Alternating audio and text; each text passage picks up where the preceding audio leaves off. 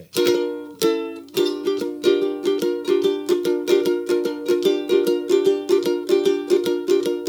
Too much horror business, driving late at night.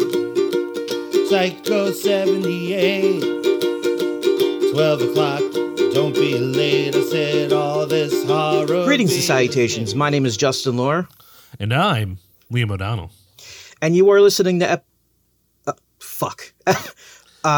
episode 105 Oh my God. of Horror Business. Oh my gosh. Episode 105 of Horror Business. That's right. Keep it in, Sharky. Keep it in. They need to know about the machinations of Horror Business. And on today's episode, we're fucking again with the goddamn horny vampire movies. We're doing 1979's Thirst and 1990's Pale Blood. Okay, it's good that you brought up Sharky, and I want this to be on the record because I told Sharky, thinking he knew about this already, about how we got here. But he said that whatever discussion we had about how we got to this situation was off mic, and that the joke that you made on the last episode that bad thirst was my decision and I should be blamed for it came across as sincere because there was nothing else on the mic that suggested it was a sarcastic joke. So let me be clear to y'all. Today's choices were what I pitched to Justin originally. You know, not that we had to do what I pitched, but this is just what I pitched. And then through confusing movies and deciding to pick something else, we managed to talk about two movies named Thirst that were not the Thirst that I suggested, thus totally robbing me of all satisfaction. And then on the mic, Justin claimed that that was my idea. So I was even more like, I've been wronged. I've been wronged by one Justin Lohr. It's interesting. It's interesting. First off, you can believe what you want to believe, okay? Secondly, what do we know about satisfaction? It is the death of desire. Thank you. I'm keeping you hungry so we can be better. You're welcome. I know that you are a Hatebreed apologist, but is that title actually deep or is that a bad title? What I always took from it, it's like vaguely, and I cannot stress vaguely enough, related to like the putting my bachelor's degree in religion hard at work here. The Four Noble Truths of right. Yes. Of Buddhism. Yeah. Yes. I think it's like tangentially connected to that. Here's my issue. I hear it. And if I take it not seriously, it's the worst title ever because it's literally saying, if you get what you want, then you might not want it anymore. And I'm like, okay, that's just obvious. But then the more I thought about it, I'm like, that's not even obvious because I would argue, thanks to capitalism, lots of satisfied people still desire more endlessly for all time until they die from all that they get. If I can go further into the religious reference, that actually is modern life is not the satisfaction is the death of desire. Modern life is closer to what the one layer of Muslim hell is, where all there is to drink is like boiling water. And the only thing to eat is like a plant that causes hunger, which I think is like very fitting of, how we live our lives at this nexus point and, in history. It never occurred to me before that you bringing up your religious studies degree with me is somewhat silly because I have 2 master's degrees in religion. Yeah. But I never think about it. I'm always like, yeah, no, that's true. Justin does have that religious studies experience. And it's like, yeah, he does, but I do too. I'm in debt because of that. I should remember because I have to pay the bill constantly. Yeah, rules. I love it. If you're going to grad school, y'all, a friend of the show, Davin, recently on her podcast feed was encouraging people to go to grad school. And I fully support that. But something she kind of hit on that I want to emphasize here is I fully support going to grad school if and when you find money. If you're one of these people who didn't find anyone to pay for your grad school, but you're just stubborn enough to go anyway, like me, don't do that shit, man. Don't go into debt for grad school unless you are sure you're going to get the sickest job afterwards. But I know so many people who not only have master's degrees, but have PhDs who are not making the money they need to pay off their fucking student loans. So I still think education is great, and I wish that people could go to grad school for free, but you can't. So get those scholarships, get those fellowships, get whatever grants you need, wherever you can get. And if you are willing to do the work, there is money out there. I'm not telling you to do something impossible. There's a lot of money out there, but it takes work. And I think it's worth that work because my stepbrother is an academic and he did all that shit. He still does that shit, getting grants and stuff. My man gets the money coming in, filling out. It's a lot of work, but there's money there to have, and it's not worth going to debt for a master's, let alone for a PhD. Co-signed. So I'm excited to talk about these two movies. I want to put out front, Thirst is a movie that I was familiar with. I searched it out for one of my, back when I was doing the writing about horror movies every day for Halloween, for the month of Halloween. Thirst was one of the movies that just, I found it on Fandor. I watched it and I was blown away. Like, what the hell is this? I had no idea anything about Pale Blood. And I think because I was recommending it that we cover it, it might have come across like, oh, this is a movie that Liam is like into. I just saw the cover on the Blu-ray and thought, that looks cool. We should cover that. I can fuck with that. Which, by the way, the cover of that is almost unrelated to the movie, I would suggest. The cover that's on is it on IMDb? I don't know if it is. It's white and it's got a woman laying down with 2 bite marks on her neck. Yeah, not in the vaguely related to the movie. Only vaguely. I mean, our main vampire doesn't even bite on the neck, but we'll get there. The point is, I'm excited for this episode, and I hope you're excited as well. I am. But before we get to that, let us thank our sponsors. Let's talk about who this episode is brought to you by. Brought to you by you, our loyal, devoted, benevolent, docile patrons. Stop. We do this podcast for free. We do it out of our love for film. We do it out of our love. We do it out of our love of horror, and we do it despite hating the sound of our own voices. We don't make any money, but a podcast does have its costs, and you, our loyal patrons, help offset that cost with your generous donation. So for that, we thank you. If you would like to become one of the elite members of our Patreon society, you can head to patreon.com/Cinepunks and understand that not only will you be helping the Horror Business Podcast, but you'll be helping the entire Cinepunks podcast network as a whole. So I want to jump in real quick and say, if you are one of our patrons, I hope that you received a bag of coffee from me. I sent out coffee to everybody. If you did not receive a bag of coffee, that is most likely because your address was not on your Patreon profile.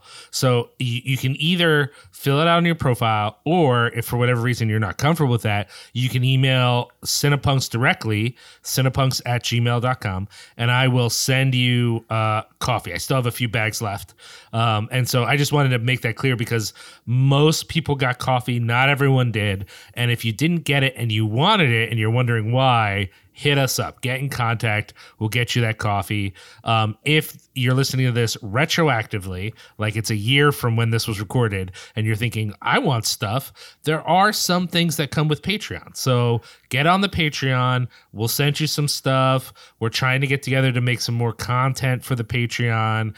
But mostly the Patreon exists for you to help us exist. And like Justin said, we're not making any profit here, but we are trying to cover costs, and we really appreciate that. Yeah. So patreon.com/Cinepunks. Now, Liam, if I said to you, I want to get a t-shirt made that is just a picture of me and Eric Roberts hanging out, I would be jealous, but yes. Where would you... I would also suggest you go to xlvacx.com, so that the fine folks at Lehigh Valley Apparel Creations, who now have 2 automatic presses. What? So professional, so high tech. They can help you. We are in the 21st century. We really are in the 21st century. We really are. They can help you with your design, whether you want that on a t-shirt, a sweatshirt, a hat, some undies, whatever it is, they got you covered. Yeah. So if you're like me and you have all these like stupid ideas just fucking swirling around in your head for apparel or, more apparel, just make Chris Reject's life a living hell. He's having a really, really hard time right now, and we want to make that even worse for him. And the only way we can do that is by giving him more work to do. It's true. So head to www.xlvacx.com. That's www.xlvacx.com. Do not go to lvac.com. That's some fucking nonsense, bullshit Las Vegas athletic stuff that they're out in the desert doing fucking God knows what. Don't go there. There's probably racquetball.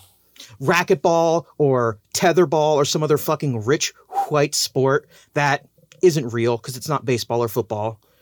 Hopefully not highlight, because that would be appropriation. Yes. Fact. Fuck. Yeah. So yeah, xlvacx.com. Don't let the X's fool you. Chris Reject is fucking not straight edge, and he's a drinker. So yeah, Liam, who else do we have to thank?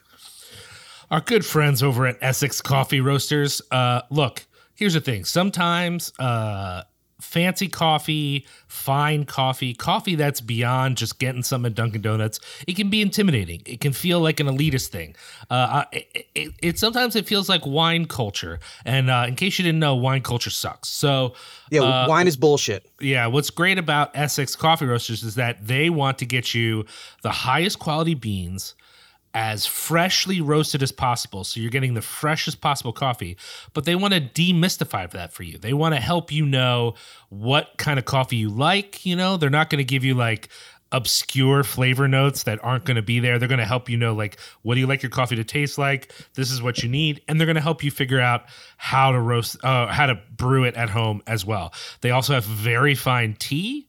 They have a variety of specialty blends that they worked with illustrious organizations such as ours to develop special coffees.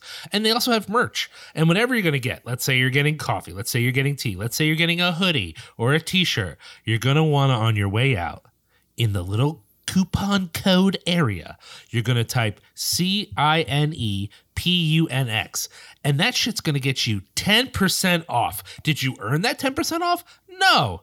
Well, in a sense you did, because you listened to this show. So go ahead, put the code in, get your 10% off. Enjoy, honestly, some of the best coffee I've ever had. And Liam drinks a lot of coffee. I drink way too much coffee.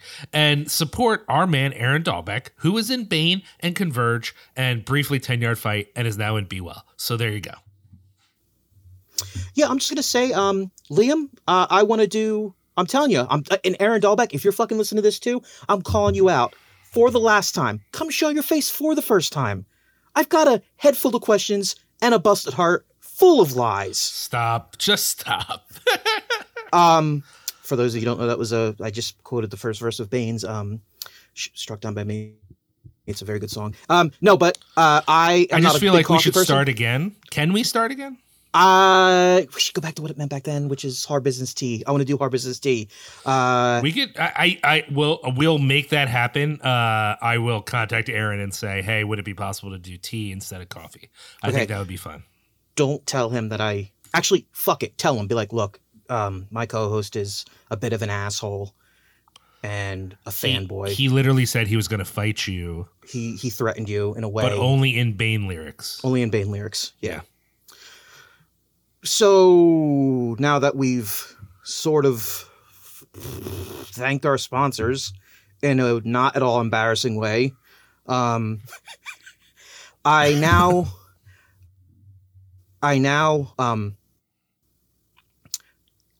a visual artist. I am Wings Hauser from Pale Blood.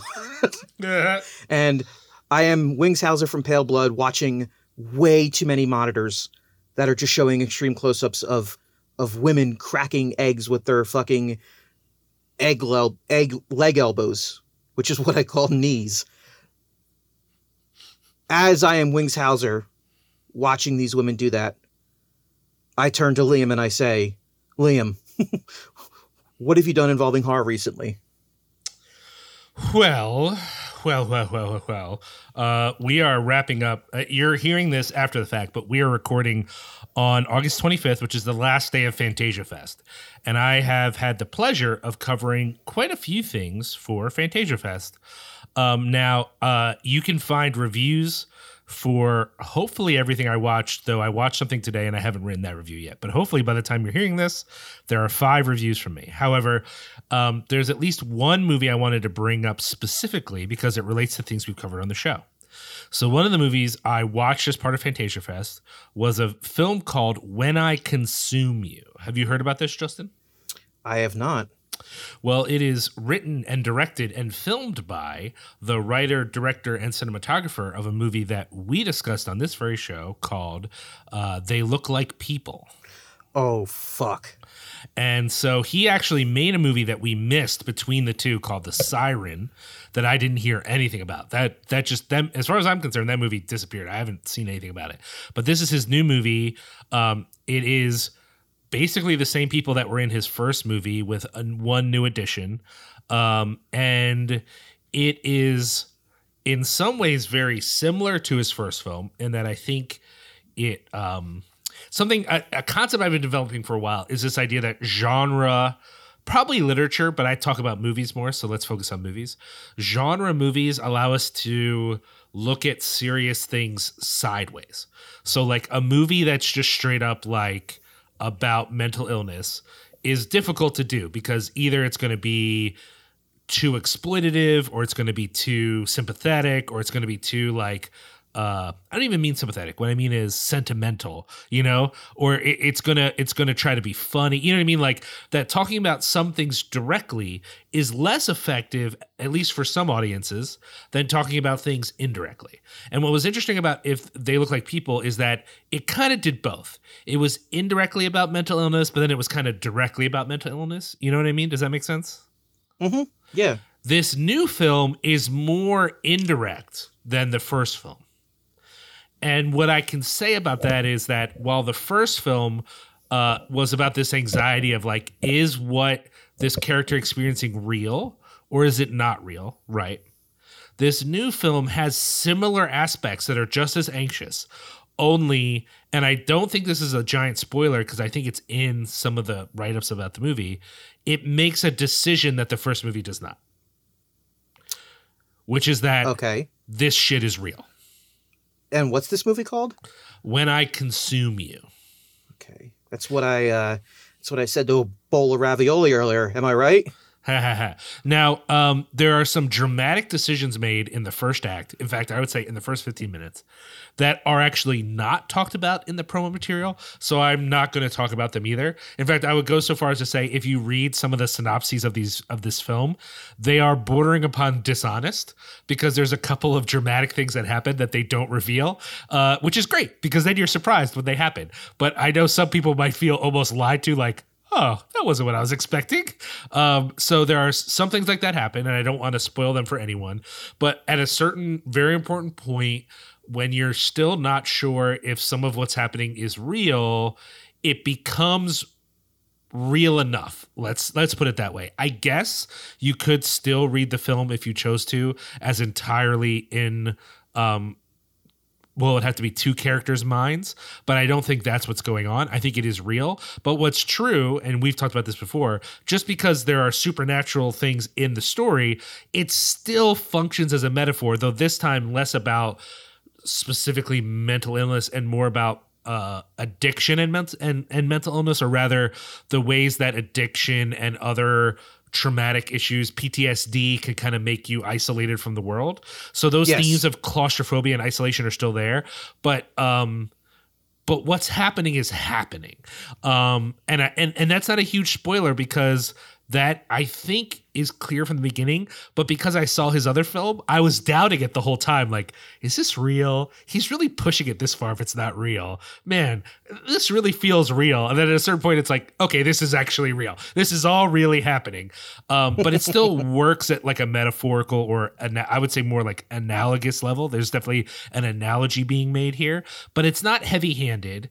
It's still very scary and very dark, but it has a little less anxiety than his first film. You know, it's a little less like deep, uncomfortable dread, but it certainly has its moments that were very upsetting. But what it has that I don't think the first film has a lot of, it's also fucking funny. right? And I feel like maybe there was a couple moments in that first movie that might be seen as funny, but this movie's like actually funny. And I really think there's a new actress in it who I don't have her name in front of me. So let me find that really quick. There's a new addition to what you could call his like, you know, his cast. He's working with the same people again, but there's a new actress. Let me find her name before I go on about this. There's an actress involved named Libby Ewing, who is not new to acting per se, but is new to his kind of ensemble of people that he usually works with. And she brings, quite honestly, a lot more character to it, which it sounds disrespectful in that first movie. But what that first movie needed was people to sell the fear of it all, people to sell the anxiety of it all. And in this movie, she's given a lot more work to do to be like a fun, charming character that you like. And that wasn't really at work in that first film, really. You know what I mean? Like, not that, again, they were fine, but the goal was not for you to think, wow, this person's like really fun to be around. She is. That's what Libby Ewing is bringing to this role, while still allowing the film to have a deep well of anxiety. And anyways, I don't want to go on too much about it. I'll have a review up. But by the time you're hearing this, I should have a review up. You can read more there. But I'm intentionally vague there as well, because this movie has some really satisfying surprises from the beginning. Like literally the first 15 minutes until the end. I didn't see where this thing was going. And I really appreciated that. So I want to recommend it. I don't think it's available yet outside of Fantasia. I think this might have been its premiere. So, but I can say, keep an eye out for it. When I Consume You, the director's name is, I think, Perry Blackshear. I really think it's worth checking it out. Just like that first film, filmed entirely in Brooklyn. Cast is like 5 people, but it's really great. I will say there's one moment for me. So part of the triumph here is that Perry Blackshear also filmed it. So it's like his cinematography. There's one moment where we're in the POV of one of the characters and they're really disoriented. And so we get like a shaky cam effect to represent how disoriented they are. And narratively, it was entirely justified. It's not like you're watching a Bourne film. Like this shaky cam, like it works in the movie. But I hate it, and it made me feel ill because shaky cam makes me feel bad. It just does. I think if I was watching it in a theater and the camera had been that shaky, I would have to close my eyes because it makes me feel gross. So for those people who are sensitive to that, there's like a 35 to 45 second sequence that will make you feel real uncomfortable. But otherwise, this is a very well filmed, well directed, well acted movie that I personally feel like I can't recommend it enough. Interesting. Yeah. I really want to see this movie now. I had no idea that guy was making something again. Yep. The other things I watched weren't strictly horror. The closest thing is a South African film called Glass House. That's kind of a mashup of sci-fi and horror. I would definitely recommend that too, but it's less impactful. Like it's more like a B+ to B, just, you know, it's a sort of film you would see at a festival and be like, oh, that was cool, but it won't have the lasting impact. Whereas When I Consume You, I think it's not as upsetting as his first movie, but I still think it's pretty impactful. So I want to recommend those two. If you're curious about other films I saw, all those reviews should be up at cinepunks.com. Check them out. I highly recommend it. Other than that, I don't think I've watched a whole lot of other horror stuff. I mean, that's for Fantasia. I ended up covering 5 movies, one of which I haven't written up yet. But between that and stuff for podcasts, I feel like I did pretty good actually watching stuff. But a lot of the newer horror things that have come out recently, I haven't been able to catch yet. So, Justin, what have you done recently that involves horror? Well, I virtually attended the annual Popcorn Frights Film Festival. I'm going to be honest, none of the movies I watched really stuck out to me. Oh, no. Which was kind of a shame. That's such a bummer when it's like a full, like, here's a bunch of movies. I'm going to try to watch as many as I can. And if none of them stick, that just feels bad. I mean, none of them were, actually, it's not true. There were a few. I'm not going to name any names. There were a few ones that were like legit bad, but like the ones that I had really high hopes for, didn't really blow my mind. The only one that really stuck out to me was I'm not going to try to pronounce the title in I think it's German, but it's called The House at the End of the Forest, which sounds like a stupid title, but it's actually you know what? This is the one movie I liked. I'll just fucking say it. There was another movie. I'm not gonna say the name of it. It's based on a short story by a certain Charlotte Perkins. I'm not gonna say the name of it. It's a super creepy story. I felt kind of let down by the movie. I did watch The Night House, though, which is in theaters right now. I enjoyed it for the most part. I think you and I talked about it at the very end. Oh, I forgot. So just so y'all know, I also saw The Night House, and me and Josh talked about it because we went to a screener on the same night. Obviously not the same screener because Josh was in Philadelphia and I was in Chicago, but it screened both places the same night, and then we covered it on Cinepunks. But to give you guys an idea, we talked about it for 10 minutes because we both felt the same, which is I think a lot of the movie is really great, but the ending really left a bad taste in both of our mouths where I wouldn't say it's bad, but it took what could have been a really good movie and made it feel kind of cheap. I don't know. What did you think? I'll go along with that. I think that it deals with grief in an interesting way, in the way that it shows a very unlovely side of coping, like certain coping mechanisms. Agreed. There's a scene where the main character is out with her friends and she starts talking about her husband's suicide, and the way she talks about it is like she's kind of sort of making light of it, and it's obviously making everyone else around her uncomfortable. And that is something that I myself have done with I had a friend take his own life a few years ago, and there have been certain times in my life where I've talked about it, where I've been like, oh yeah, like one time when we were kids, like we did this, and then like, yada, yada, yada, he blew his head off. And like, that's absolutely not a cool thing for me to say. But at the same time, in that moment, I was feeling I'm either going to make a joke about this because it's bringing these emotions up. I'm either going to make a joke about it or start crying, and I'm going to make a joke about it. And that happens in this movie. And I was like, okay, that's showing of like a somewhat non-romantic aspect of coping, which I appreciated. But yeah, it's just like I'll get a little more positive on it and say this. For me, until the big reveal, which I don't want to spoil in case there are people listening who are going to see it, just because it's a new movie. Older movies will spoil, no problem. But this is like, it just came out. Up until the big reveal of what's going on in like big capital letters, I found it to be very tense, very well directed. I'm not a big jump scares person, but the few scares that were in it I thought were very effective. Yes. There was at least one moment that I screamed in the theater in an embarrassing way. And so I was really on board. And then when they had the big reveal of what's going on, at first I was in. I was like, yeah, okay, cool, this works. I'm into it. And then as they developed that over time, it got more and more loosey-goosey to me till it felt like they had the big idea of what the movie was, but they didn't have any good ideas about how to resolve that issue.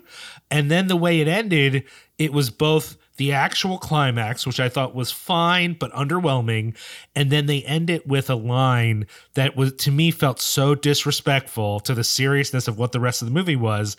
It made me doubt the intentions of the whole rest of the film. And I was like, oh, this is a fucking joke to you? Okay, good to know. It made me mad. And part of the reason it made me mad is because I think there are moments earlier in the film that are very good. Not the least being, I think some of the performances are very strong. I think the actors in this are carrying the thing. I do wonder if her neighbor is playing like the magical black man a little bit. Like, oh, I have this older black neighbor and he just knows all the things. That's a little bit of a trope that I don't love, but I don't think it leaned on it too hard. No, I don't think it. I picked up on, like, okay, I see where you're coming from, but I think in this case, it was literally just like, oh yeah, I saw this thing happen. I thought you should know about it. Like, yeah, it didn't feel like Bagger Vance, but it was like, I mean, literally the only characters of color are him and then one of the teachers who looks horrified, which, by the way, that dinner was the most, I would in fact argue that dinner where, or I guess it's not dinner, it's like drinks, where she's out with her colleagues is one of the best parts of the movie because it's so absolutely legitimately uncomfortable, like made me feel bad in all the ways that you could feel bad. Oh, yeah. Yeah. And you know, before that, there's some real moments of anxiety. And one of the things that was kind of bothering me throughout the movie that I didn't quite understand was significantly resolved by the big reveal. But I think once they start exploring the big reveal, it just starts to feel like, at the very least, the way the movie functions as like, kind of like, okay, let's compare it to When I Consume You, which, or even They Look Like People. These are films that deal with real human pain through, you know, this sort of fictional artifice, right? I think by the time we get to the big sort of crux of it all, the thread of let's think about mourning kind of goes away. It kind of becomes not what you think it is. You know what I mean? And it started to like, you know, we've said before, like, if you can scare me, but also make me feel bad emotionally, then you've made like a truly great horror film. By the time it gets to some of the climax for me as a viewer, I'm like, well, now I just find some of the emotional stuff at the beginning cheap because this is turning into something where I don't feel like you've thought through all the implications of this cosmology you want me to buy into. It's just a lot. There's a lot there. And it's a lot there that they're trying to explain. It's not a movie where there's some ambiguous darkness that they never explain. Because I actually think that sort of thing is badass. They very much have worked out the details of this thing, but I don't think they have worked out the details, if that makes sense. You know, I don't know. I'm kind of rambling a little bit here, but I'm trying to like work through how I feel about it. So here's what I have to say about this. Did you read the article about the genesis for this movie? No, not at all. This film did not start as a Hellraiser script, but it was inspired by a rejected Hellraiser pitch. And if I can be completely honest, some of the elements in this movie do feel like they would be at home in a Hellraiser movie. Well, and there were certain... some of the images that are used, again, I don't want to spoil it, but some of the images that are used fit exactly what you're saying, right? But they also logically don't make sense because they're not what we see in the movie. No, that's what I'm saying is I don't think that's a strength for this movie. I think that they were trying to flesh out that idea and they did it in the wrong way. I agree entirely. I mean, don't get me wrong. The parts that wouldn't really fit in a Hellraiser movie, I guess, I think were kind of strong because to the best of my knowledge, like legitimate grief and of like good people don't really belong in the Hellraiser universe. Yeah. But reading that article and hearing seeing what David Bruckner had to say about it, I was like, okay, now that you mention it, it kind of does like some of the neater, the cooler mythos that doesn't get fucking fleshed out at all that they talk about in this movie absolutely 100% feels like a Hellraiser film. It's so I don't know. I don't really want to bash the movie too bad because I don't want it to come across like I didn't enjoy this movie. Like I enjoyed this movie quite a bit. It's just well, I think it has the potential to be better than what it is, which is why we're being a little hard on it. I think in the scope of just a random modern horror movie that came out this year, it's pretty good. I think there are going to be a lot of people listening to this who end up, liking it. I just think it had the potential to be better than what it was. And that is why I get frustrated. But if you were like if I was at a party and someone wanted to put it on, I wouldn't be like, no way, fuck that. It's pretty good. And like I said, it had some scares in it that straight up fucked me up. Like no joke. Yeah. It also depicted nightmares in a way that I was like, oh no, that is what a nightmare's like. Oh yes. So the Night House. I also watched a little movie that I will not. Okay, I'm not going to be kind because you know what? Kindness has no place on this earth. Stop. Well, it does. I'm gonna. So Justin Lore is the Bruce Banner. I'm now going to be the Hulk, who's just an asshole when it comes to talking about movies. I watched a little movie called Demonic, which was the newest Neil Blomkamp. John, you have to say it like that, Blomkamp. He's South African. Fuck him. He's a colonizer. Stop.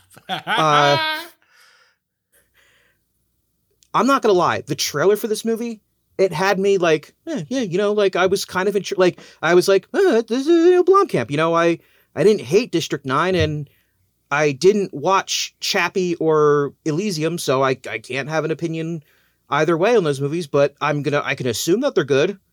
And no one can tell me otherwise. And if they do tell me otherwise, I'll just hold my ears and hum loudly so I can't hear those differing opinions. The trailer looked intriguing. And the idea of this film, the central idea, is fascinating. And the actual story of the movie, sans the ending, is equally fascinating. The rest of the movie around that is so fucking bad. I had to I could not finish this movie. And if you know me, you know it takes quite a bit to make me not be able to finish a movie. Right. I don't know how this movie ended. I turned it off when there was a team of Vatican commandos was summoned to deal with the demon. That's when I was like, tapping out. There's no way this movie can come back from this. There's no way it can come back from Vatican commandos. And I guess I'm aware of the joke I'm making right now. I get it. There's no way you can come back from like an elite team of trained killers by the Pope. Like, I'm done. I'm walking out of the theater. So stupid. I mean, I think this is totally fine for you to shit on this movie because this is not some small. This is a dude who's gotten, in my mind, too many chances. That's how I feel about this particular director. That doesn't mean absolutely. It doesn't mean he can't eventually make a good movie. There are a million Italian directors we could talk about. Yes, it does. Whose record is 50-50. So then again, I don't know if this dude hits 50-50 yet. So name one. What directors who are 50-50? Umberto Lenzi. Italian directors. False accusation. Come on, libel. That's libel. You're not on board with every. You haven't even tried to watch every Umberto Lenzi movie. Don't start with me. That's my point, and I can't say it's 50-50. I can assume, but until I'm proven wrong, perfect filmography. Look. That's not flawless. The point here is I'm not going to make some claim that this dude is never going to make a good movie, but he's been given a lot of chances now. And I think that if people want to say, I'm done with this dude, I think that's okay. Because it's too many chances at this point. And I'm tired of him saying, by the way, my Alien was going to be great. All right, we get it. You're mad that you didn't get to make Alien. Fuck you. I'm just tired of hearing about it. No, it's like if like you could do okay. My feelings on the Vicious Brothers are well documented. I thought Grave Encounters was not great. This second Grave Encounters, whatever. But the things those dudes do after that, I was like, okay, this stuff isn't like mind-blowing, but it warrants paying attention. This is the fucking third movie that this dude has made that has been so goddamn underwhelming and forgettable. I don't know. I like, and what's weird is like, I keep seeing like people like hyping this guy up and I'm like, what has he done in the last 10 years that warrants being excited about? Some people do love Chappie. Yeah.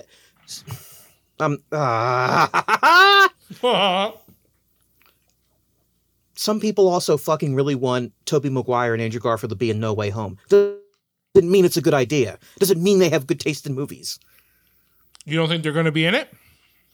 No, I do, and I think it's fucking stupid idea. I only think it's a stupid idea because I want Miles Morales.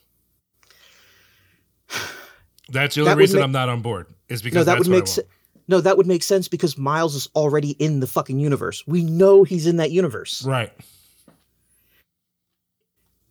Anyway, suggesting that all three of these white boys are just different versions of the same white boy doesn't make sense because they're clearly different people who don't look anything alike and don't act alike. It's different in a comic book when there are 5 Peter Parkers because they're all Peter. You know what I mean? Like, yeah. Bringing in those guys is, I think, going to be too much winking at the camera. And I think that... No, exactly. I think that wanting a multiverse doesn't mean we want meta humor. I want a multiverse. I want Marvel. I've wanted Marvel to have the multiverse since the first fucking movie. I'm into it. I love the idea. I think it's great.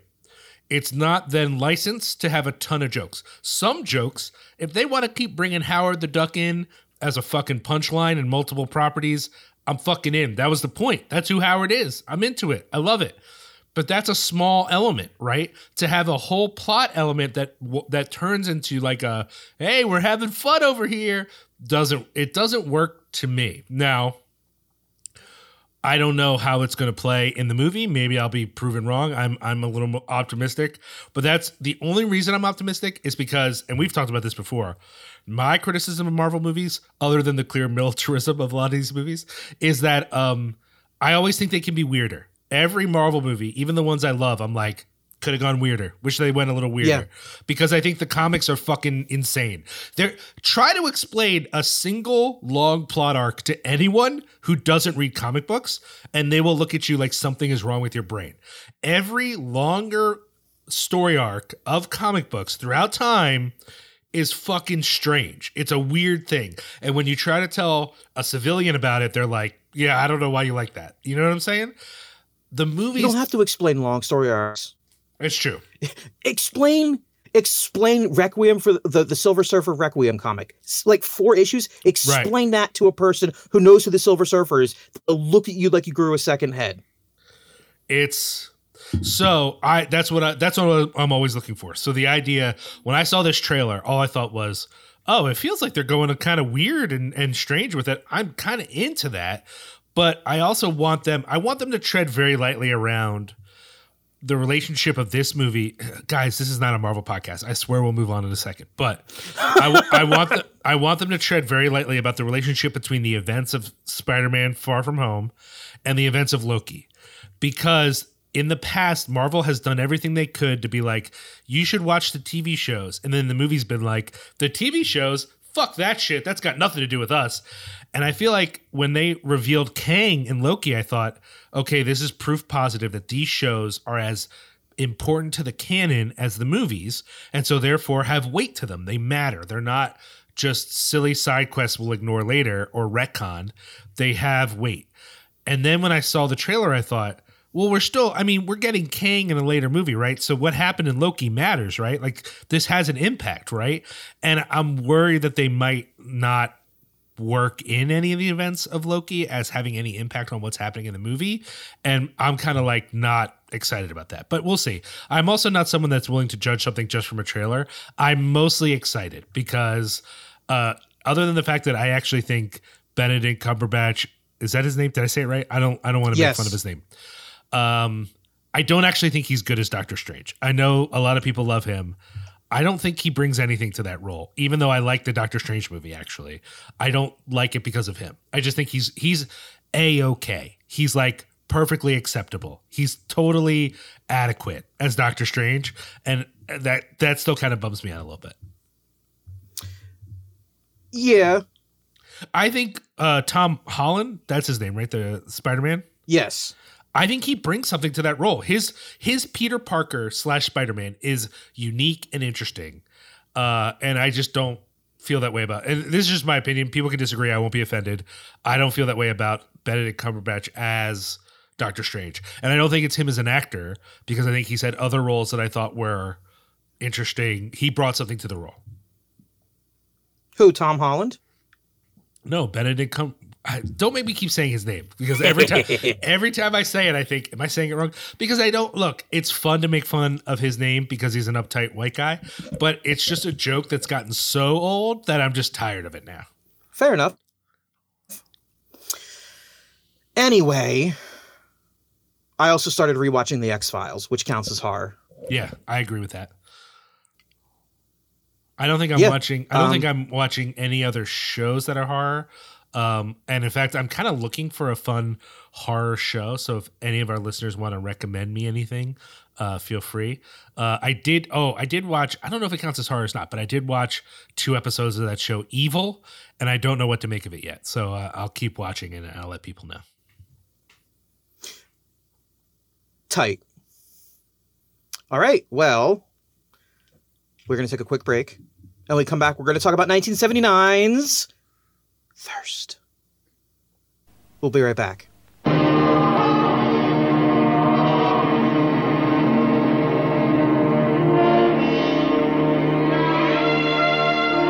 Vampires, perverted creatures of the night. This ancient evil is now a modern industry, backed by big money. Specialists in abduction, brainwashing, and murder. We're simply a superior race of people who, over the centuries, have proved that the drinking of the vital human essence confers youth, power. Chantal Conturi is Kate. She's young. She's in love. She's the next victim of thirst.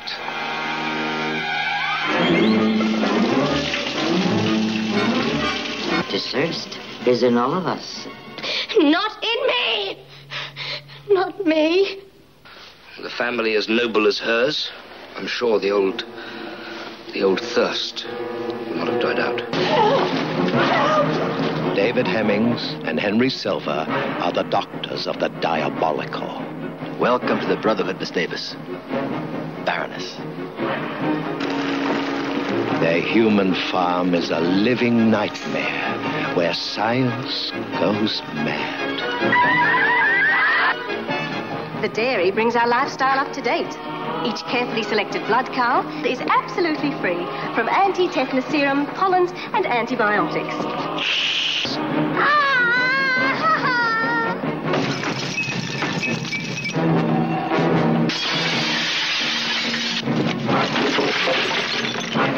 You can run.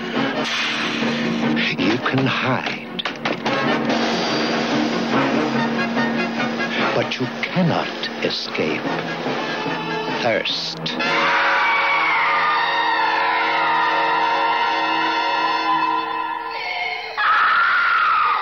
And we are back to talk about 1979's Australian horror film directed by Rod Hardy. Oh my God. 1979's Thirst. Okay. Now, question, Liam. When Yes. you watch this, Yes. what movie did you think of when you were watching it? What did this movie remind you of plot-wise? Not Ghost Dog because it had Henry Silva in it. Like, think not so superficial. I don't know. I don't have anything that comes to my mind right away. Why? What did it make you think of? It reminded me of, oh fuck, now I forget which Blade movie is it where they find the fucking people, they find the blood farm. Is that Blade 2? I guess it's Blade 2, yeah.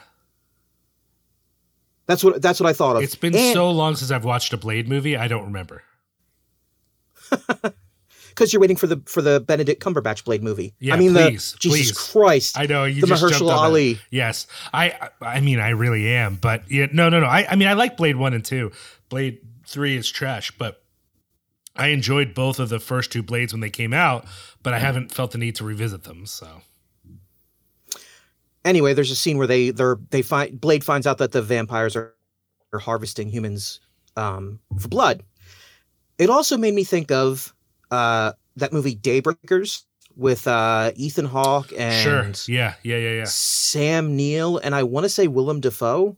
Did I just imagine that part of that movie? Was he in that? I don't know. It's been a while since I've seen that too. Oh fuck, I hope so. I don't know. Anyway. I don't know if he was actually. I'm gonna say I really hope I'm not imagining Willem Dafoe in a movie. Mm-hmm.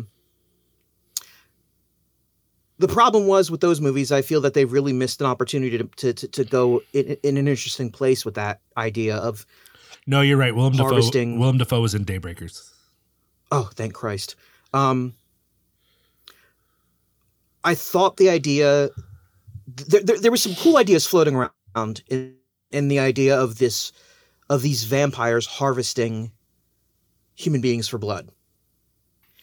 I think this is the first movie where that is a plot point that actually, as clumsy as the rest of this movie is, I actually think that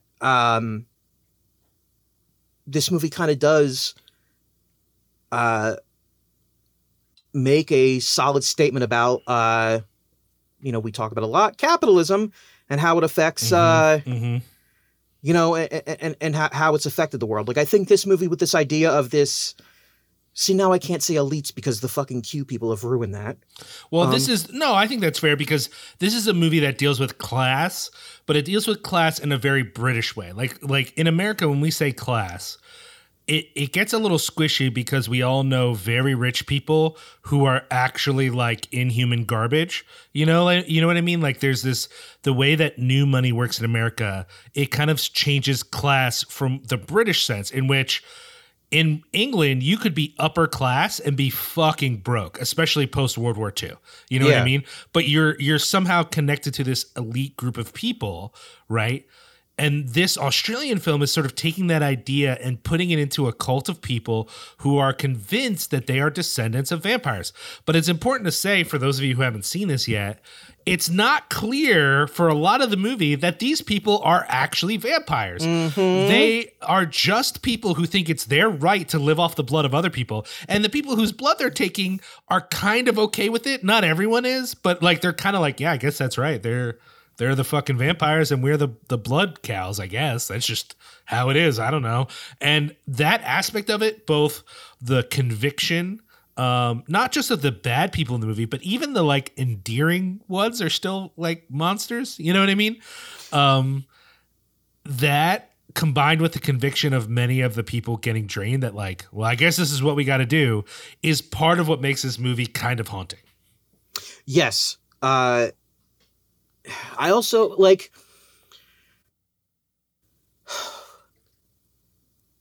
how can I say this? One of the things I don't know if this is going to come off quite clear. This was a great example, I think, of there being an audience surrogate. Sure, yeah. In a movie like this that worked in a way that a lot of times it doesn't. And again, I don't want to say this movie is not like this amazing act of cinema.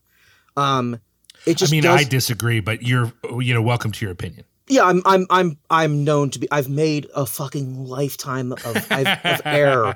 I have a fucking track record of being wrong. No, but what I'm saying is like this is a very simple plot device. Agree. Yeah. That this movie executed almost perfectly. That so many other movies haven't. Like. This movie could have very easily been dragged down with like bullshit exposition and clumsy fucking nonsense. And a little bit of it is like kind of cartoonish. Like, I don't know, like, I love Henry Silva, but like that dude is always like kind of like, we need a Snidely Whiplash in the flesh with no mustache. Yeah. See what Silva's doing. They bring him in. But there's just something about the way this character reacts, who is supposedly this descendant of fucking what's her face, Lady Bathory. Lady Bathory, yeah. And again, do they ever actually confirm that she's actually like related to her, or is that just something these fucking lunatics believe? They just believe it. Who knows? Yeah. So it's like they do this like this film does a really good job of showing like an average person being drawn into this fucking insane plot where these crazy people are bleeding other people dry and saying, not only are we vampires, but like, you are a member of this like ancient bloodline. And this woman is like, fuck all of that. Like, and I just kind of, I didn't really like at the end how she kind of like, what I took away from it anyway, she was sort of like, well, I guess like it is what it is. You know, I'm going to go ahead and do this. That was like the one thing I really, really liked about this movie is how like she was it did such a good job of treating her as an audience surrogate. I think that's true. What did you like about this movie, Liam? I love this movie. I think what I love about it is, first of all, you could say that this is one of the more unique takes on a vampire story. It is interesting that the other one I would mention is also titled Thirst. Yes. That actually both Thirsts, the Korean one that is, and this one, I think are some of the most unique perspectives on a vampire story. And I think because of the vibe of the movie, I'm going to slightly disagree on the ending just because I think it kind of represents the way that a system can conform someone no matter how hard they're trying to fight it. I think if it had ended on a more hopeful note, that would have felt cheaper to me. Just from my perspective, I just feel like it had to have a bit of the kind of a darker ending in that sense. But mostly what I like about it is how it takes this idea and it runs with it. And it doesn't ever, even though I think the film, you could watch this movie and say, maybe these people are really what's left of vampires. But I think that it's pretty clear that that isn't what's important. What's important is there's no real even if these people live off of human blood, in theory, they certainly don't have any powers. No one can fly. There's something about like the classic vampire that when he says, well, I'm clearly better than you. Look at all this shit I can do. Some part of you, and this is part of the heart of the thing, goes, I mean, he is pretty fucking unbelievable, right? He can fly. He can fly, turns into a wolf, lives forever. He's Gary Oldman. These are just normal people. Even if it's true that they are the descendants of vampires, nothing they do except for the moments where they pretend to be vampires, nothing they do is vampire-y. They're not immortal. They are awake during the day. They can't fly. They can't turn into anything, you know, and I get that there's, you know, that could be seen as just a genre decision of like, we're making more realistic vampires, but I don't think that's what they're doing. I think what they're showing is that people can use legends to justify all. I mean, what is the difference between these people and colonists who enslave indigenous people because they're like, well, we're Christians and so we're helping them? It's the same. Like everything they say in the movie is what colonizers and racists say. It's exactly what's going on in the film. And even what's the supposedly nice vampire, the actor's name? I forget what his name is. Is it? Hold on, I'm gonna find it real quick. Feel free to edit around this. David Hemmings. Yes, David Hemmings, who I know primarily from Deep Red, though he's been in other things as well. Even he, it's revealed, is just the compassionate racist, right? The in a colonial context, he'd be the one who's like, no, I like it here. I like these not white people who like work on our plantation. He is the Rudyard Kipling of this movie.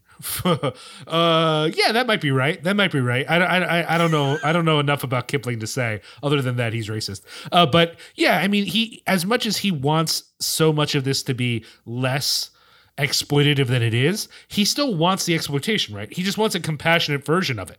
He wants a more softer version of the same system of dominance, right? Yeah, it's called liberalism. Yeah, I wasn't going to say it, but yes, that's true. I mean, he very much probably would have voted for Bill Clinton. I'm just saying. So the point I'm trying to make though is just this, that all of those aspects are really interesting to me.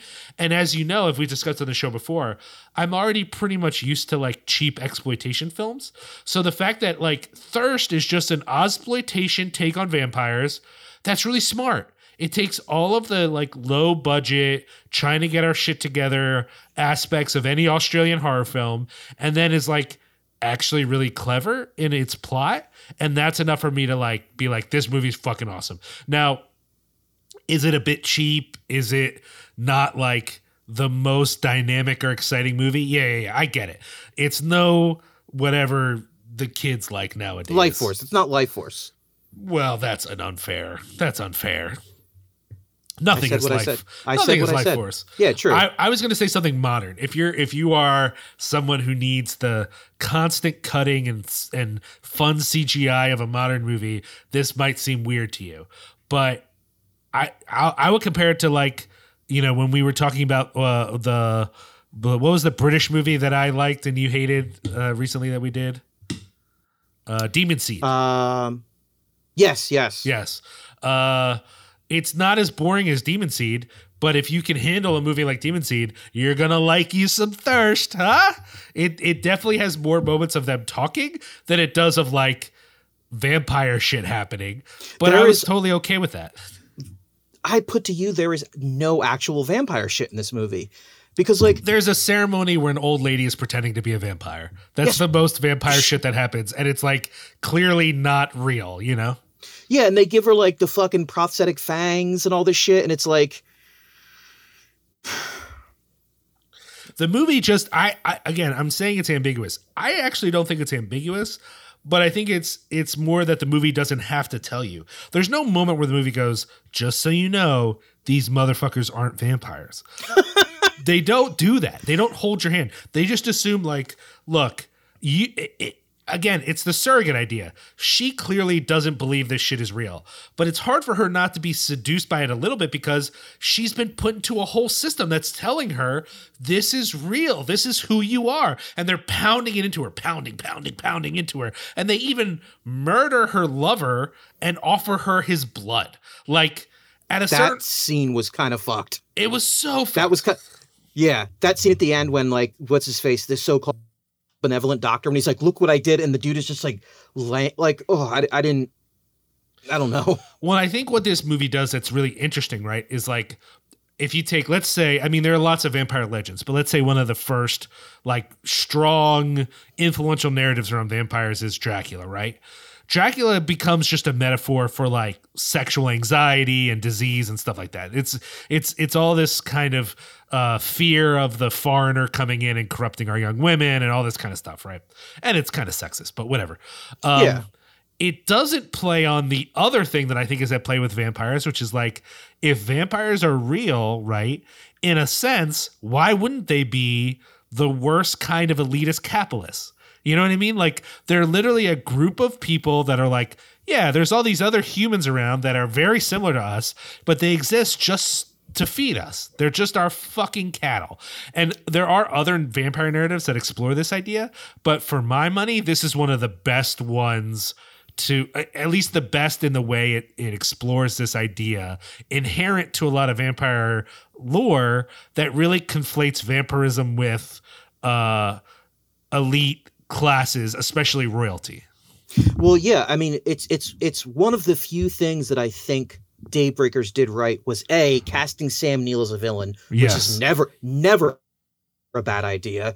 And then I think it was in that movie, it was played only for really like cheap like jump scares. But the idea that like there were like, it wasn't just vampires and humans in that movie. Yeah. It was vampires.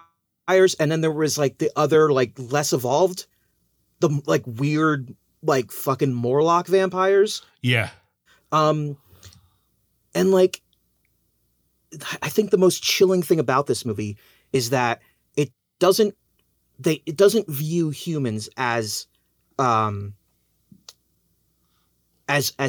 food. It sees these people as a product.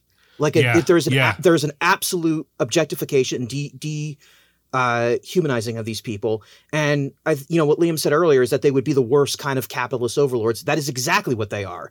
Is that they don't even give these people like the dignity of being people. If you wanted to, you could say this could be seen as a commentary on factory farming, right? That like absolutely the relationship to a guy who's got a couple of cows in his yard is different than a company with 1,000 meat bags and milk machines in a factory who couldn't possibly connect with these things' existence. They're just there to produce sellable product, and that's the only reason they exist. Yeah. This, in a sense, a vampire who like seduces a person with a name and then drinks from their neck is far more compassionate than these motherfuckers who have turned these people just into sources of blood that then they have put in fucking milk cartons. Like Gary Oldman in Francis Ford Coppola's classic fucking modern goddamn classic fairy tale Dracula, he is such a considerate son of a bitch. Yeah, I'll go with that. Good. But you know what I mean? Like, I do think it's like the worst case scenario. Like, as much as it's very likely these people are not actual vampires, they've definitely taken the vampire lore and made it into the worst case scenario, really. Yeah. Let's say they're not vampires. Great. They're still murdering people on a mass scale. Also, I will say that the only reason I'll say the movie is a little ambiguous about whether they're vampires or not is like, if a bunch of people were actually only living off of human blood, they would die. There would be diseases. Like, things would go very wrong for them. That's not actually a source of sustenance. But, you catch on pretty quickly. The movie isn't about realism. It's about pushing this analogy for all it's worth. And I think they really do. Yes. All right, so that was 1979's Thirst. We're going to take a quick break, and when we come back, we're going to talk about 1990s made-for-television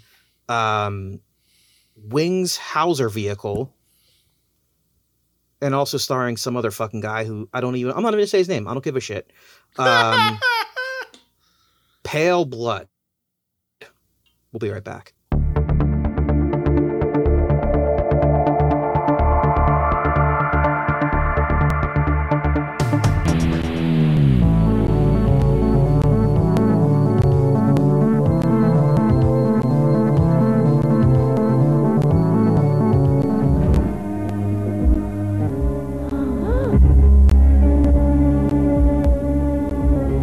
Sangre Caliente, con George Akiris y Wings Hauser.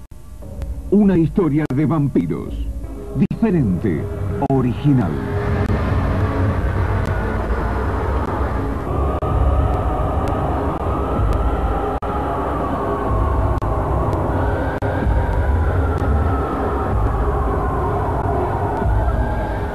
Sugestiva y sensual.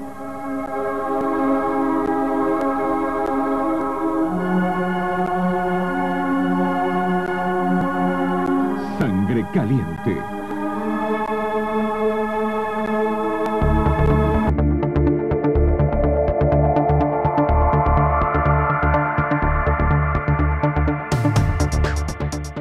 And we are back to talk about 1990s Pale Blood.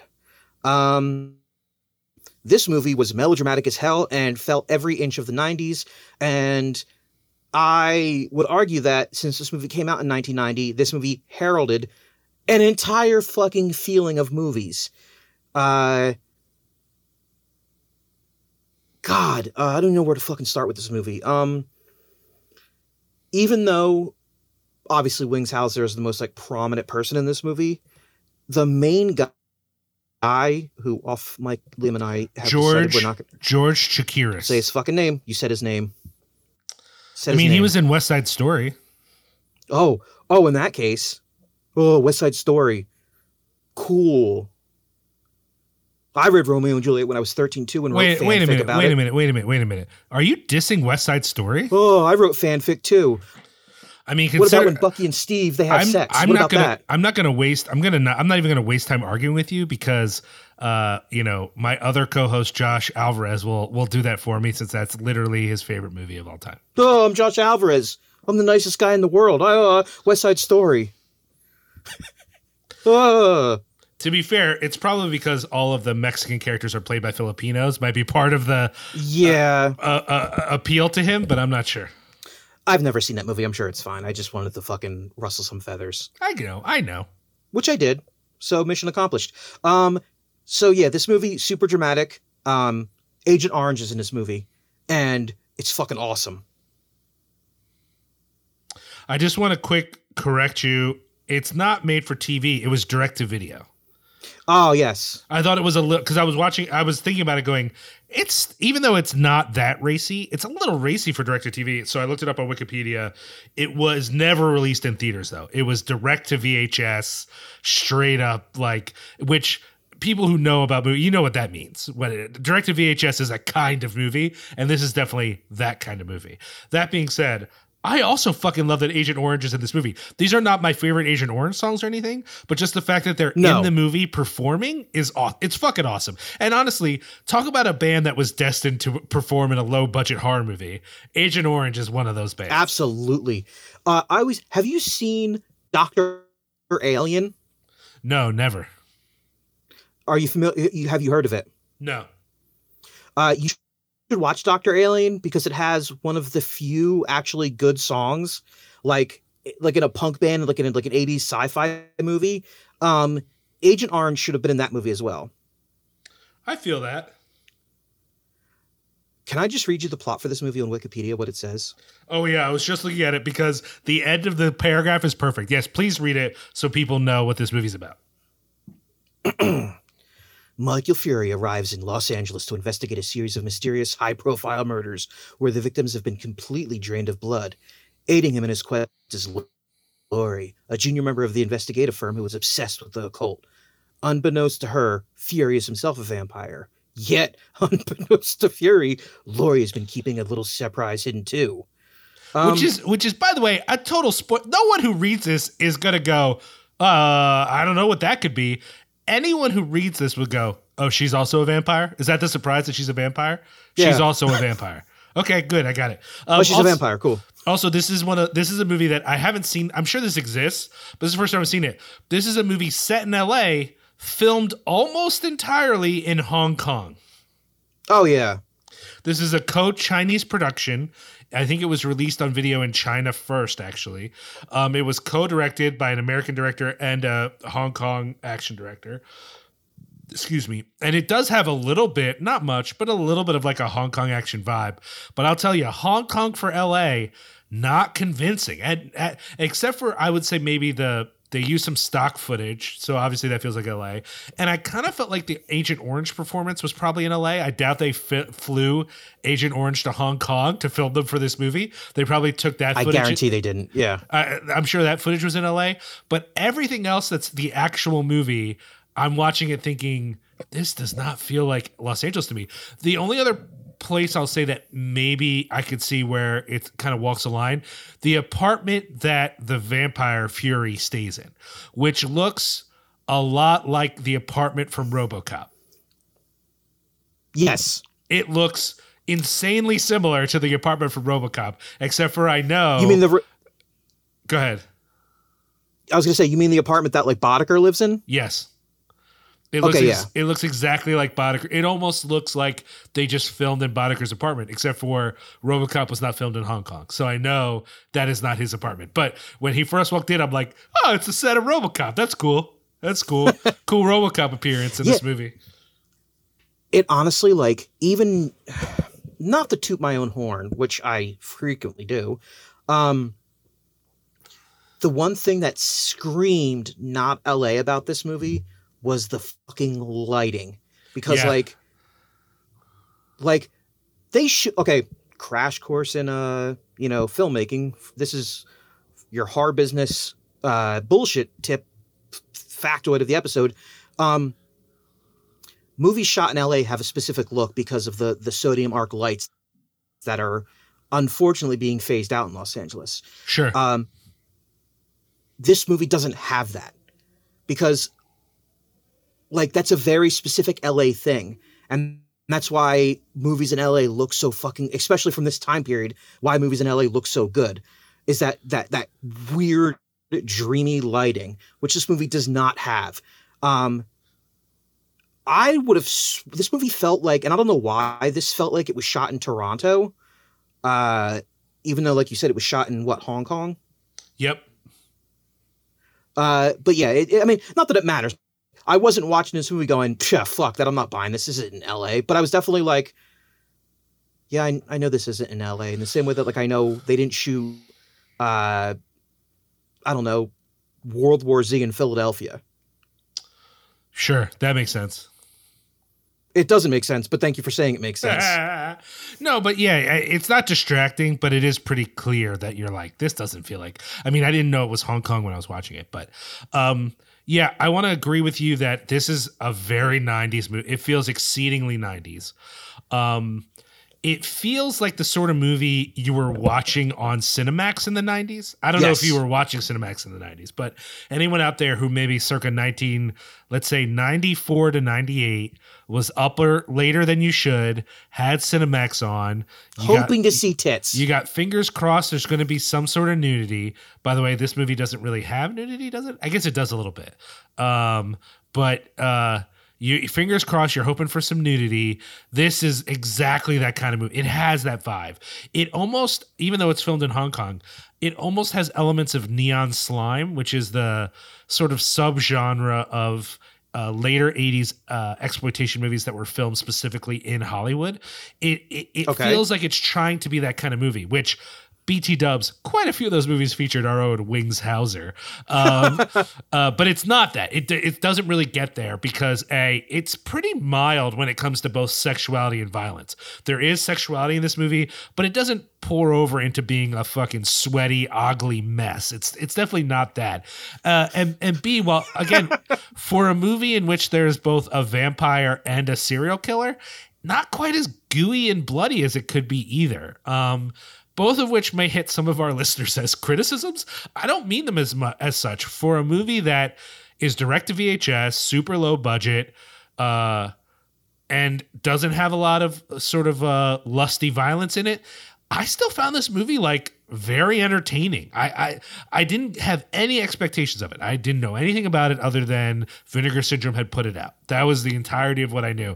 When Wings Hauser showed up, because I didn't even look at the cast list. Wings Hauser shows up, I'm like, fuck yes, let's do this thing. And then as it goes on, it's really a film where he gets to be a real slimy weirdo, which is of course peak Wings Hauser. That's what you want. That's what you want from him. And while I didn't think Fury was a particularly compelling actor, our main vampire guy, he doesn't really have to be. He's an uptight European vampire that clearly doesn't want to be there. So like, he's kind of okay in that role. What we needed was this like cubby investigator to be charming and interesting, and I thought she fucking was. In fact, I would say that all three of the main female characters in this movie, even the ones who exist more to be like victimized, are still kind of fun and interesting, which is like not what I was expecting at all, you know? And there was, other than the main dude, which is, it's a problem that the main dude is a little bit wooden and maybe not super compelling.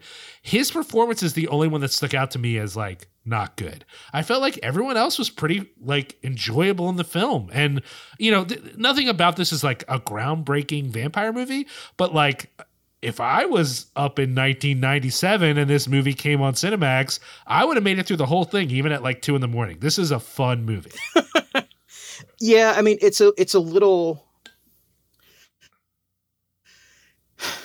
heavy on the cheese, especially with the actor who plays the actor who plays Fury is like quietly chewing the scenery the whole time, and not in like an entertaining way that like Wings Hauser is. Like, you get the feeling that the director's instructions to him were like, I need you to be like quiet and tortured, and he's in such agony that some degenerate would befoul the vampire's name by murdering his victims. That it was almost comical how much he suffers, especially when he first meets this reporter and he's like, well, who says they have to kill them? Why can't they just take blood? And you're like, oh yeah, you're the vampire who just wants to peacefully coexist, which is a cool idea, I'm not gonna lie, but this guy is so goddamn dramatic about it that it really does dance on the edge of absurd. Like, it's not too much and it doesn't push it into the boundaries of like absolute shit, but it does it in a way that it hits that sweet spot of like unwatchable and like dull, if that makes any sense. I think it does. It didn't bother me that much. I disagree with you, but I will say I don't totally disagree with you, because if I had to say, is there anyone in the movie that maybe should have been played by somebody else? He's the guy. Everyone else, like, not that they're amazing, but I was like, yeah, this is fun. I'm enjoying this. He is a little bit much. I am inclined, though, to say I don't know if it's him as an actor or if it's what the director wanted from him. I literally don't know. David Carradine would have made that role awesome. Yeah, you're probably right. I think that's fair. But this production couldn't afford David Carradine. In 1990? Yeah, I still think it could. I bet you they spent all their money on Wings. True, fair I enough. think Wings Hauser was the whole production, honestly. I don't know. I mean, and you know, if that's the case, money well spent. He carries Absolutely. a lot of this movie. There's just something about the 1990-ness of this movie that I mean, if it came out in 1990, it wasn't filmed in 1990, but there's just something about it being from that late 80s, early 90s thing that really works for me. And there's just something about the kind of melding together of these stories where this is a vampire movie and this is a crazed, weird, psychotic killer. And also the idea that our murderer is a descendant of Van Helsing. Fucking mwah. I love it. Italian hands, Italian stereotype hands. It was being racist against Italians right now because I love it so much. It was almost as good as the reveal in Dracula 2000 that he's Judas Iscariot. That was bad. The he's Judas Iscariot thing was my least favorite moment in any theater ever, I think. Yeah. No, that's not true. The Turkey Baster and Don't Breathe was my least favorite movie. Oh, yeah. Anyways, point is, I again, and for me, let's put it this way. I thought this movie was fun in the way that other people describe movies as fun to me that I think are stupid. So like if you're telling me a movie's fun and I'm like, I don't know, I just think it's kind of stupid. And you say, what movie do you think of as fun? I think this movie's pretty fun. It's not the most fun. And I think you're probably right. If someone else had been in our main role, this movie would have gone from pretty fun to like a real good time. But I do think our main dude, he's kind of dragging the movie down a little bit. But yeah, but not enough for me not to like the movie. Yeah, I didn't have a bad time. Like, let me be clear. Like this movie, I was like, no, this is what I expect. You know, this is exactly what I expect from a film from this period of this sort of strange subgenre of horror. Yeah. But, I think the vampire detective of it all was kind of cool to me. And of course, I mean, we've already said it, but the reveal, the corniest part of the movie played out in a way that was so corny that I felt we tripped into like something that could be considered camp, which is when, this delicate, sensitive, possibly psychic private detective, bada bing, bada boom, turns out to be a vampire. Hey. It was so stupid that then it brought me back around to it. And I was like, yeah, I'm in. All right, this is what we're doing. I got it. And in fact, I thought, man, I kind of wish she had been the vampire the whole time. That she's a much more compelling actor than this other dude who was the main absolutely. vampire. 100%. So I don't know. I wish there was more to say about it. I will say like, there's something going on here where, despite the fact that this woman who turns out is a vampire has some sort of psychic powers, the idea that vampires don't automatically know that someone is a vampire and thus are very lonely because they don't want to reveal to everyone, that they're not going to like be out to dinner and be like, by the way, are you a vampire? Oh, you're not. Okay. Sorry. Good. Yeah. That idea that they're just wandering the earth hoping maybe they'll find a vampire someday, I actually kind of like it. I don't know that the movie makes as much hay of it as it could, but that's sort of the idea that Hasselhoff's character is trying to find a vampire. Our main vampire is not trying to find a vampire per se, but like is open to it. And then it turns out this lady who's trying to connect with him spends the whole movie trying to like, hey, I don't know, you seem like you could be a vampire. And he just keeps being like, that's crazy. Vampires aren't real. What a crazy person. You're such a crazy person. I found it kind of compelling. And I wondered, I don't know this. I'm not the one to say. I'd rather ask someone else about this than say it myself. But I did wonder if there was perhaps a queer subtext to what was going on. I could see that. I'm not saying it's there, but there's just something about the idea that like, oh wait, you're what? Okay, yes, I am one. Okay, we're both vampires. Good to know. You know what I mean? There's just something about that I thought was interesting. But I will say this movie is not the kind of intellectual fare that could have a good idea like that and play it with any sort of nuance. You know what I mean? Like, yeah, it's part of the plot, but this movie is not interested in being like, let's explore the eternal loneliness of not being able to tell people who you really are. It's like, yeah, they don't know. It's cool. You know, like it's less interested in it, but it still was kind of fun to see it. Yeah, no, I can vibe with that. Yeah. It is really, for those of anyone listening who hasn't seen it, it is fucking ridiculous when it reveals. It's just like, and also the idea that she's a vampire who's obsessed with kitschy vampire culture. I can't tell if that's awesome or ridiculous, but I'm going to go with awesome. It's definitely awesome. All right, so that was Pale Blood. And that's our episode, our second horny vampire episode in a row.